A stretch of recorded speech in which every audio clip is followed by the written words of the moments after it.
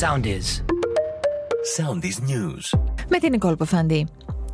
Αυτή τη στιγμή πάμε σε δεύτερες εκλογές με κόστος για τη χώρα εκατοντάδες εκατομμύρια για το καπρίτσιο, γιατί περί τούτου επρόκειτο του κυρίου Τσίπρα της απλής αναλογικής, είπε ο Κυριάκος Μητσοτάκης σε συνέντευξή του στην ΕΡΤ.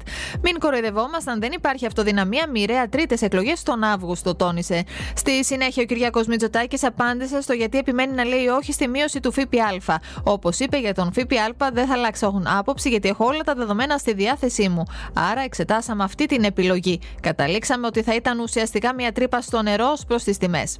Ο υπηρεσιακός υπουργός εξωτερικών είχε επικοινωνία με τον νέο επικεφαλής της τουρκικής διπλωματίας για τις αυξημένες προσφυγικές ροές στον Εύρο.